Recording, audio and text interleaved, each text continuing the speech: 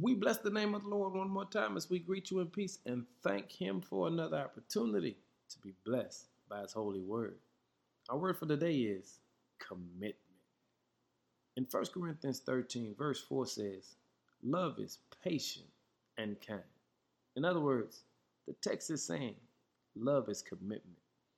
In commitment, there are no vacation days, summers off, weekend visits, or refunds.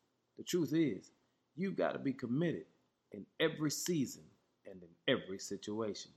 Honestly, real commitment doesn't show up in the beginning. It takes weeks, months, and sometimes even years to build true commitment. You see, people talk about being committed, but real commitment shows up when the lights are off. The truth is, that's what Paul is saying. Love is patient and kind. You want to know who love is? It's God. And God wants you to see His commitment to you. He's patient with you. He's kind with you.